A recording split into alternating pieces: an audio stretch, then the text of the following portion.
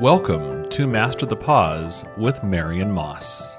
The content of this podcast is not intended to be a substitute for professional medical advice, diagnosis, or treatment. Always seek the advice of your physician or other qualified health professional with any questions you may have regarding a medical condition. Welcome to Master the Pause. I'm your host, Marion Moss. The way to expand your consciousness is through the control of your inhalation and exhalation. In these podcasts, my guests use breath consciousness as a way to work with their own health or with their clients and patients. The experiences of the use of the breath are broad and life-changing. Today, I'm going to be presenting Dr. Dale Bugle, and I'll be introducing him shortly. And I wanted to let you know, if you want to subscribe to Master the Pause and stay inspired as you to find your breath, please do so and submit a few stars and also leave your comments. In the future, look for practical steps in meditation. That's coming soon to your email and to Patreon. I'll be joining Patreon this week. Do look for that. This is July. And look for that under Master the Pause, and enjoy meditation, personal stories, guest meditation teachers, and more information and tips on how to stay centered in your life. And now I'd like to welcome Dr. Dale Bugle. Thank you, Dr. Dale, for joining us today. I've been taking your Tantra courses recently, and I'm very, very inspired by them. I'm enjoying the energy fields that you're teaching us. And now Dr. Dale was initiated by the legendary yoga master Swami Rama in 1974. Dr. Bugle has practiced and taught yoga for more than 40 years.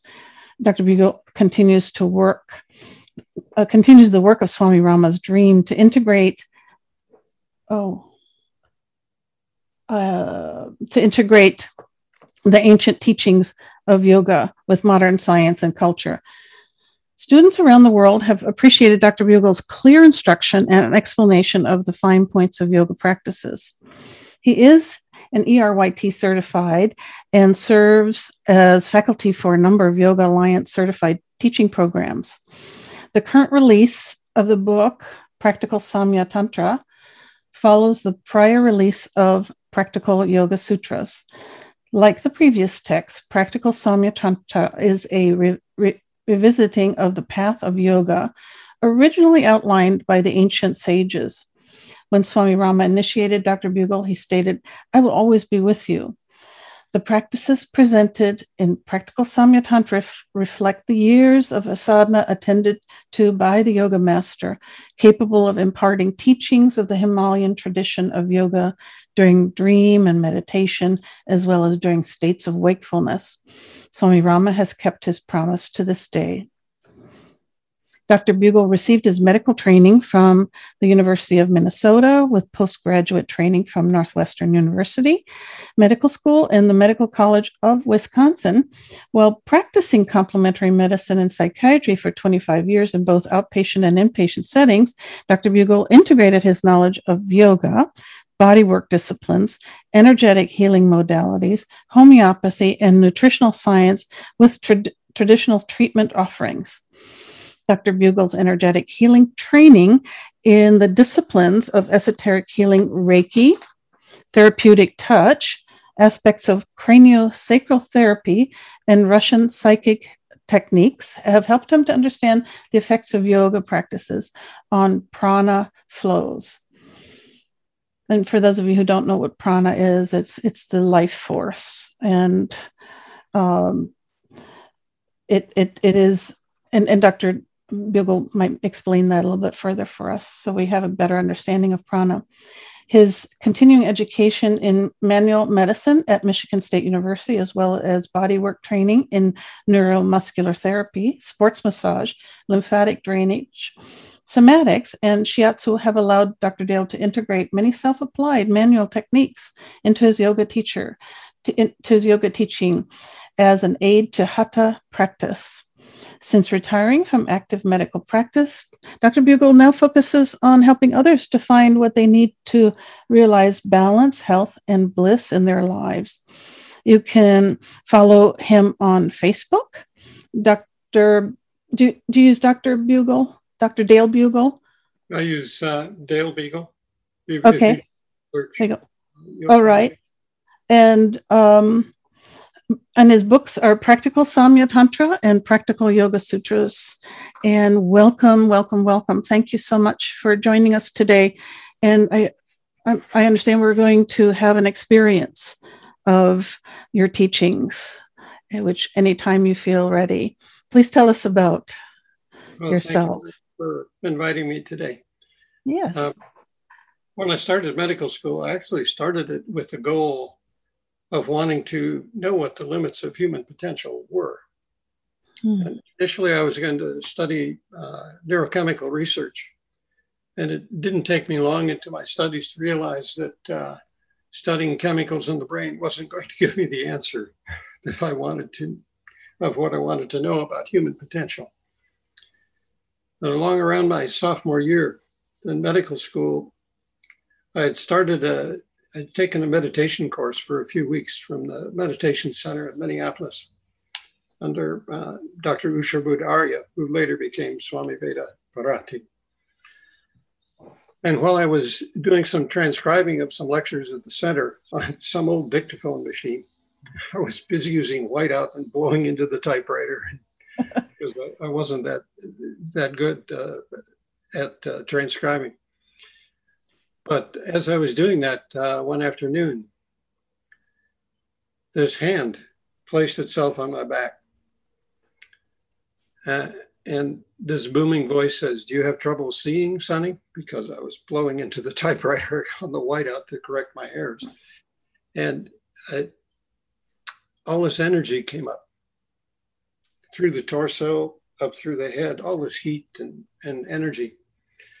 And I realized that in my graduate studies for biochemistry and in my medical studies, I had no explanation for what had just happened to me. This effect lasted for 1 to 2 hours. And the person whose hand it was Swami Rama. Apparently he had been doing initiations in the building that day at the meditation center. And he'd come upstairs to where I was working and basically initiated me with touch. Interesting. And bringing all those vibrations up. And that got me curious about what was that energy? Right. The big question. I had no explanation for it, but it did motivate me to do the practices that he was able to teach. And I've continued to do those practices since 1974 and also have taught them in many settings, actually. What I'd like to share today are a practice that balances the two energies, the two primary energies. Many yogis today are familiar with practicing Hatha Yoga, but not so many, I find, understand what the actual translation of Hatha Yoga means. Yoga means the binding together. It's a verb in this context. And what it binds together are the Ha and the Tha. The practices of Hatha Yoga are designed to bind the two energies, the Ha, the solar force, the chief energy channel of which is Pingala, and the left energy, the lunar energy force, of which the principal nadi or energetic channel is Ida. And when you bind those two together and put them in perfect balance, it activates a central energy called Susumna, which can then be applied to whatever context and whatever content one is focusing upon. And when one does that, one begins to experience those states of awareness that are listed in the first book of the Yoga Sutras, the different states of consciousness, which generally people see as samadhi or term as samadhi.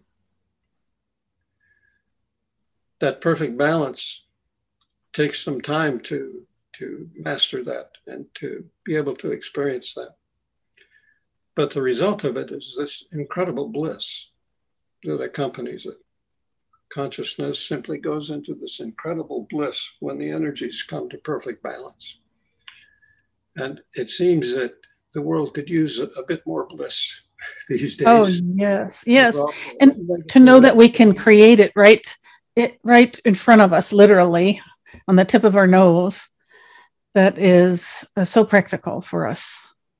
Somehow in our cultures, we have forgotten who we truly are and have immersed ourselves in all this negativity and fear, a lot of negative emotions that hinder our ability to perceive who we are and hinder our ability to balance these energies and experience the bliss. And when we don't have the knowledge on how to use our faculties, our special faculties that we've been gifted with, we then become sort of a sponge for negative input, from what I noticed. Yes. Or any kind of input, I suppose. When you become more centered and start to experience the bliss, a lot of the stuff that people take in and react to, it's not like you don't know about it and you don't experience it, but you aren't attached to the emotions. You don't take them in and make them the main part of your consciousness. There was a statement that a couple of artists have noticed when people do kirtan and do this chanting and achieve this state of bhakti, that they find people less irritating after they have that kind of an experience. And the same is true when you go into the bliss of meditation. Things tend to, you don't have an attachment to the emotions that tend to arise from situations. And you don't have that reaction that can affect your balance, can affect your health. Instead, you maintain this steadiness and put yourself in a position where you can be more helpful, as opposed to simply responding to what is coming your way. One of the keys is balancing the ha and the tha. Hatha yoga in the Samaya Tantra tradition is considered the preliminaries about how to begin to balance the energies and how to put oneself in both physical symmetry, which affects the energetics, and better health, which also affects the energetics, and makes it easier to achieve the balance of the ha and the tha. When we do Hatha yoga, many people who've done Hatha yoga are familiar with the term Ashtanga yoga, which usually gets translated as the 8 limbs of yoga. The yamas, niyamas, asana, pranayama, sense withdrawal or pratyahara, dharana or concentration, dhyana or meditation, and samadhi, an expansion of consciousness. But Ashtanga yoga doesn't literally translate as the 8 limbs of yoga. It translates as the union of 8 limbs. These branches of yoga, these steps of yoga, are meant to be practiced with each other, not separately. And we forget that. Sometimes we distract ourselves while we're doing our Hatha yoga. Instead of attending to the subtle energetic events that are happening in Hatha yoga, we put on loud music or whatever we do to occupy the mind somehow while we're going through poses. And what I've found for myself, if I want to begin to balance the energetics, I have to start paying attention to them while I'm doing asana practice. And there's some very simple things that you can do. The right and the left energy, the ha and the tha, are very much related to breath in terms of nostril dominance. And one of the ways to begin to modulate, if you will, the balance between the ha and the tha is to pay attention to that nostril dominance. When we breathe, one nostril tends to have more airflow than another. And this switches every 1.5 to 3 hours. One of the ways to work with asana practice, for example, if you're sitting erect and lining up the major chakras from the crown of the head to the tip of the tailbone, and you move yourself into a spinal twist while still keeping the alignment from the crown of the head to the tip of the tailbone. Mm-hmm. The nostril that's closest to the front, when you draw your head in and rotate to look over the back shoulder, that nostril closest to the front is going to try to have more airflow. It's going to try to become more dominant. It tends to activate that particular nadi associated with the nostril. Pingala is associated with the right nostril. Ida associated with the left nostril. So when you turn yourself, you can, if you turn yourself towards the active nostril, if your right nostril is more active and you rotate your head to the right, the left nostril will tend to open up more, which is also true when you're sitting in a meditation posture. Once the left nostril is active, if you rotate back to the left towards that dominant nostril, then the right nostril will try to activate. It's one of the ways to start training the energetics to shift from one side to the other. And ultimately, what happens when you do that is your nostrils tend to be closer to balance than they usually are. They don't go as far to one side or the other as they might if you don't attend to it and train the nostrils to do that. When you're doing a trikonasana or some sort of angle pose, right, in yoga, the same thing happens. The nostril closest to the ceiling will be more open. If you draw your head in and rotate towards that open nostril, you can balance. You can activate the nostril closer to the ground to balance and become equal to the one closer to the ceiling. The purpose of head rotation when you're practicing sensing the pranas with your asana practice, the purpose of head rotation in Trikonasana is to find that balance point. It's not to be looking at the ceiling or looking past your shoulder or, some sort of artificially defined way to have the posture look like a picture in a book. The purpose of rotating the head in those poses is to achieve energetic balance between the ha and the tha. That's why it's called Hatha Yoga. Once you start to attend to those subtleties, even if you aren't sensing prana directly or sensing the energy directly, it's possible to start to bring those energies closer to balance. Some people also do what's called Nadishodhana, which is alternate nostril breathing, for those who know that practice. What that does, what my teacher used to tell me that does, is he called it purification of the nervous system.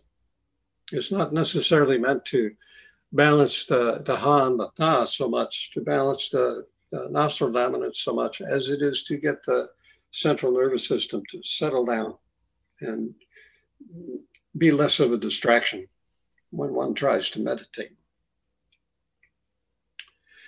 What I'd like to share is a practice about how to balance the ha and the tha, how to balance pingala and ida, and look for that central channel of awareness called Sushumna. Yeah, let's do that. Or mystical states. So it's helpful to have the major chakras lined up, the major energy centers. If you're sitting, you should have a naturally erect spine where the rib cage is not compressing the belly. Or one can simply lie down on one's back and make oneself comfortable. And also to have enough covering to stay warm, because blood vessels dilate when you relax. And if you're in a chilly room, you can become chilled by the end of the practice. The first thing I'd ask you to do is pay attention to the movement of the breath. One of the easiest ways to do that is to pay attention, pick a center point of your navel. And as you inhale, the diaphragm will push down against the abdominal contents, and that navel will move toward the ceiling. The muscles between your ribs can stay relaxed. For diaphragmatic breathing, as a technique, there's nothing really for all the accessory muscles of breathing in the chest to do except relax. So on the inhale, navel moves toward the ceiling. If you want to experience what the diaphragm is actually doing, when you think you've inhaled fully with the diaphragm by contracting the diaphragm and pressing down against the abdominal contents with that muscle we call the diaphragm, contract it a little bit more, extend that inhalation a little bit more until you find the end point of the diaphragm's contraction. And you can do that 2 or 3 times to get some experience about where is that moment of transition going to be between the inhale and the exhale. If you do that, the breath becomes very fine at the end of that extended inhalation, and it's possible to make a perfectly smooth transition to the exhale. It also is, Ayurvedically, it's one of the treatments for depression, to extend that inhalation and complete the contraction of the diaphragm. It creates neurotransmitter effects, and it seems to intensify many of the physiological responses of relaxation. On the exhale, you draw the navel toward the spine, smoothly, slowly. And just before the exhalation ends, you gently begin the contraction of the diaphragm and start to release the abdominal musculature gradually and allow the belly to move toward the ceiling again.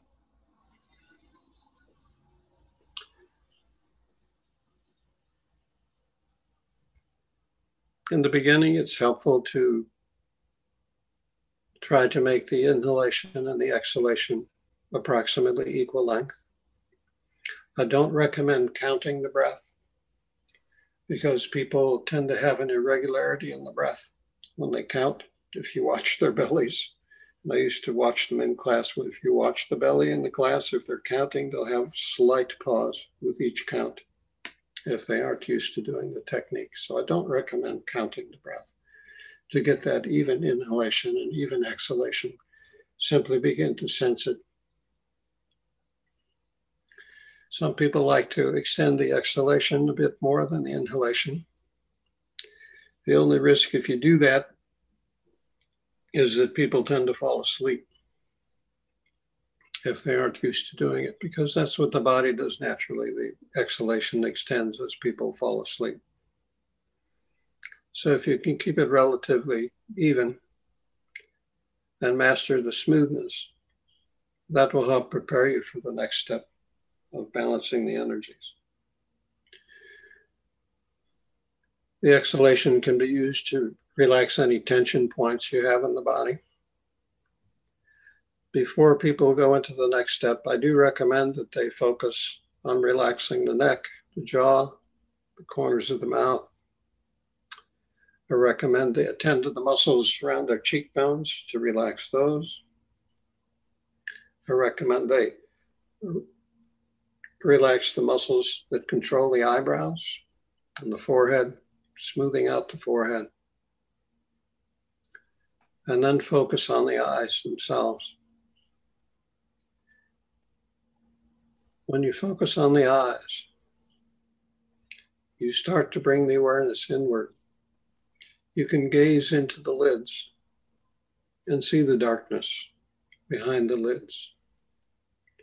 You can also look for the warmth of the eyelids against your eyeballs, just as a way to start to attend to something more subtle than what the mind usually offers.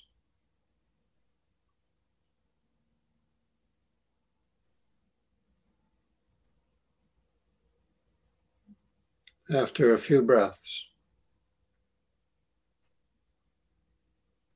then pay attention to the flow of the breath in the nostrils. If you sense that one nostril is more active than the other,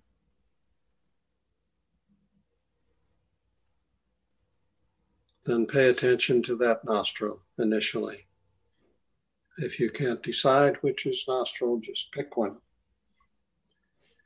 And as you inhale, as you bring the air in, try to identify the point in that nostril that is the absolute coolest when you inhale.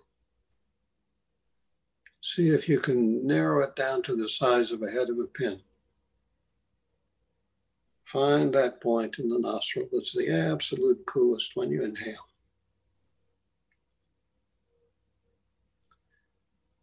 And then pay attention to the temperature at that point, the coolness on the inhale, and watch for that moment of transition to warmth on the exhale at that single point.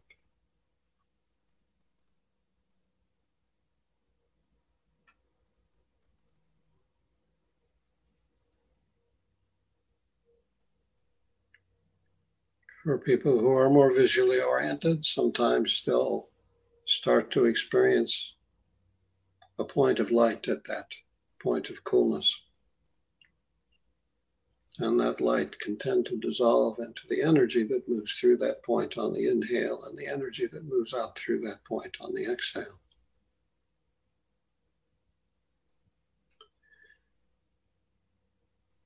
If you have some training in meditation and you're used to using a mantra that times well with the breath, such as Om or Soham,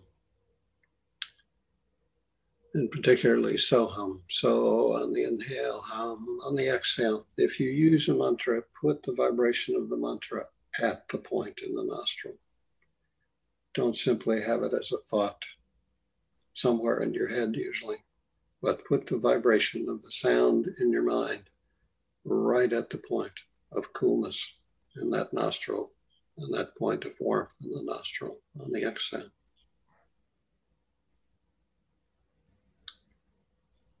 And the vibration of the sounds may also flow inward on the inhale and outward on the exhale with that stream of energy that accompanies the breath on the inhale and the exhale, moving through that single point that you've identified.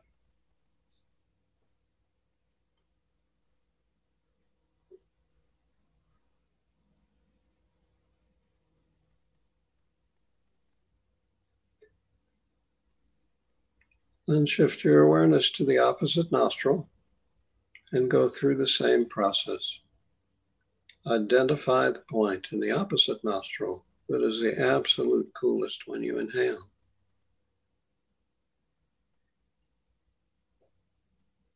And let your attention reside on that single point, sensing the coolness on the inhale, watching for that moment of transition to warmth on the exhale. Sensing the light or the vibration of the mantra if you choose to do that.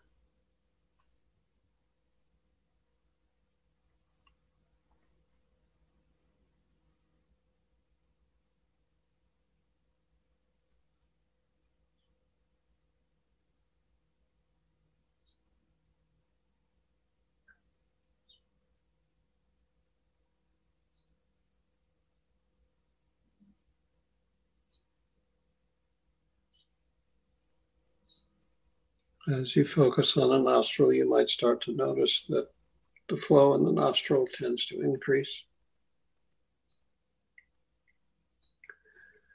Once you've identified the point of focus in each nostril, then focus on both of those points, one in each nostril, those points that are the absolute coolest when you inhale. Focus on them simultaneously with exactly equal level of focus to each of the points. One in the right nostril, one in the left nostril.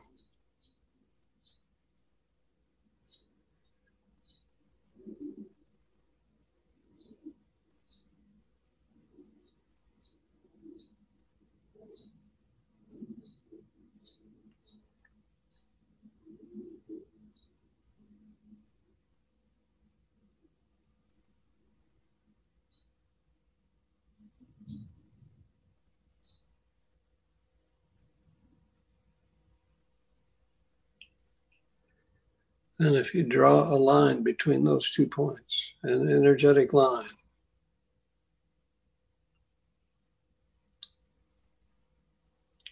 look for the motion along that line that identifies the dance that the right and the left energy do with each other. Pingala and Ida are these large spiraling energies from the tip of your tailbone to the center in the skull called Ajna Chakra.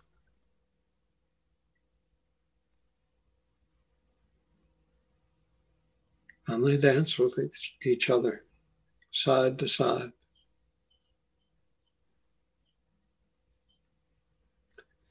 If you sense that dance along the line between the 2 points in the nostrils, see if you can make the amplitude equal to each side.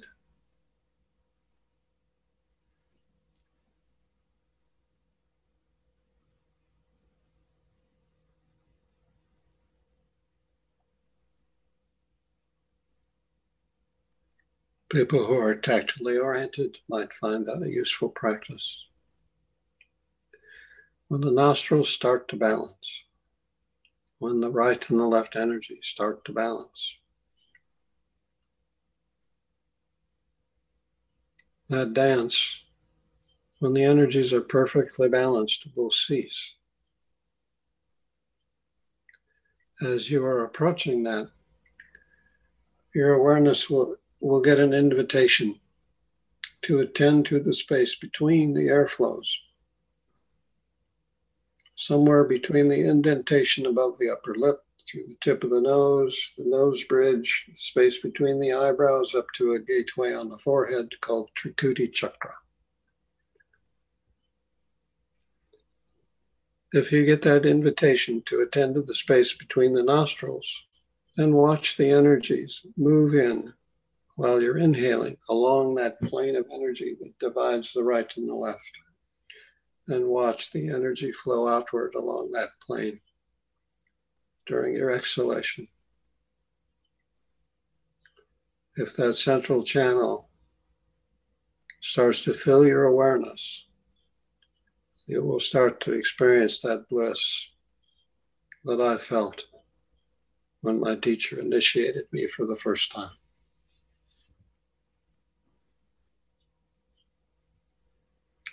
When you're ready to come out of a subtle practice like that, come out gradually. Pay attention to the motion of the belly with the breath. Gently move the fingers and toes, stretch the limbs a little bit. Feel the warmth and radiance in the palms. Bring that up to nourish your eyes. And when you're ready, gradually open your eyes into that warmth and radiance.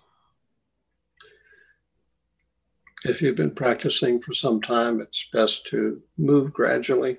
If you're on your lying down, roll to one side rather than trying to do a sit-up.